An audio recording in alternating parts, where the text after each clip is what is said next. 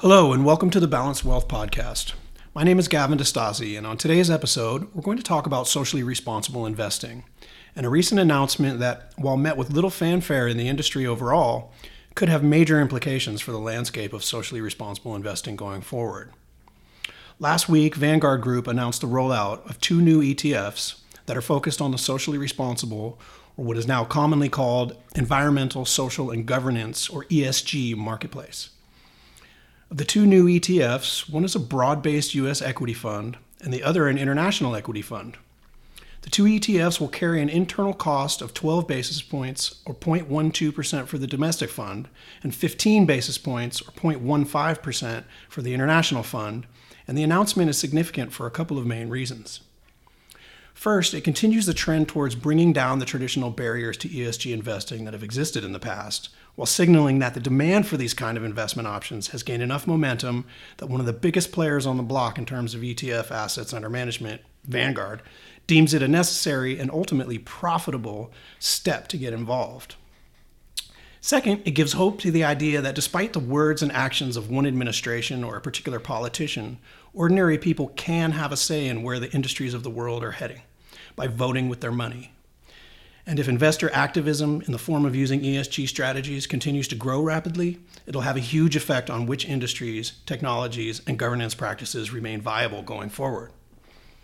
We've long been proponents of ESG investing here at TDWM and have been following the trends in the industry for years. It's been a bit of a slow grind as the impediments to the average investor for having viable ESG options have slowly become less onerous through the years. But the recent announcement from Vanguard feels like a big step in the right direction. The issues for investing this way in the past generally have come down to access or the lack thereof. There simply weren't enough options, so the conventional wisdom held that if you were truly committed to ESG investing, you're going to have to make some compromises. First and foremost, you're going to pay more, and second, you were likely going to have to accept lower returns. When we first started building ESG portfolios almost 10 years ago, the only options available were actively managed mutual funds with relatively high expense ratios compared to equivalent non-ESG investment options. That meant the average internal cost of a generic, well-diversified, moderate ESG portfolio came in at over 1% before advisory fees. Now, with the addition of the newly introduced Vanguard ETFs, we can build that same type of portfolio for around 20 to 30 basis points, or 0.2 to 0.3%. Considering that a similar non-ESG ETF portfolio comes in around 10 to 20 basis points, or 0.1 to 0.2, what used to be a significant drag of 1% or more to invest this way, now only carries a premium of 10 or 15 basis points. That's a huge difference over a 10, 20, or 30-year period of investing. And it stands to reason that the trend will only continue as the competition heats up.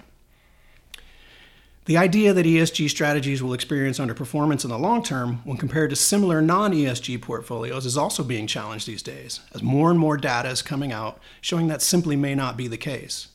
I have long argued, for one, that this would happen since many of the technologies that used to be considered fringe are becoming more and more mainstream, and thus, the companies using them would eventually start to outperform those that were late to adopt. Electric cars and solar and wind-powered energy are some examples there. But there are other factors as well. Good corporate governance, it seems, is good for business. Having a well-diversified and empowered workforce makes for strong companies. Likewise, there can be negative effects on businesses that engage in non-ESG practices. Litigation costs for tobacco companies is an example that comes to mind. The fact is, the traditional barriers to ESG investing that we all used to take for granted need to be re-examined at the least and are getting ever closer to becoming extinct. Last year, in the wake of the Parkland, Florida school shooting, I wrote a blog piece entitled "And the Children Shall Lead Them," where I talked about gun violence and how it led me to finally divesting all of my family's investments that could be divested, however meager those might be, from any stocks engaged in manufacturing or selling guns. I was just really frustrated with all the rhetoric and the outright refusal of our elected officials to do anything about what to me is such an obvious and unnecessary epidemic in our country. Despite trying most of the time to keep my own political views out of the financial writing that we do, I felt that as someone with a platform, albeit a very small one, I had a responsibility to use that platform to say something about it. The response I received to that piece was overwhelming and also unexpected. First of all, I didn't think there were that many people who even read our blog, so that was a bit of a surprise. But above and beyond that, I found out that so many people felt the same way, and I was asked by many of our clients if they too could change the way they're invested. The truth is that it doesn't make sense for everyone to scrap what they have and start over with an ESG portfolio. One of the main problems is that there are tax considerations for anyone in non-retirement accounts that can make it a non-starter. You're not going to want to trigger thousands of dollars of capital gains that you have to pay taxes on to swap out your investments in most cases. But the fact that the interest was so high was truly encouraging. While it isn't always easy for an existing and well-established investor to reallocate their entire portfolios using ESG options, they can certainly be slowly integrated. And for younger investors who are just starting out, the paradigm is completely different than it was for those older investors when they first started out. Just by the simple fact that they can now build a well-diversified, low-cost ESG portfolio from the outset gives them an option previous generations of investors just didn't have. I wonder, too, for millennials and younger workers who may be totally disenfranchised from the political process these days, if investing in socially responsible funds or ETFs may feel like a way to make their mark on the political process in a kind of an unconventional way. Perhaps this is one of the things Vanguard is banking on. I sometimes feel like there's more power to change the course of our future in how we invest our money than in which politician we vote for.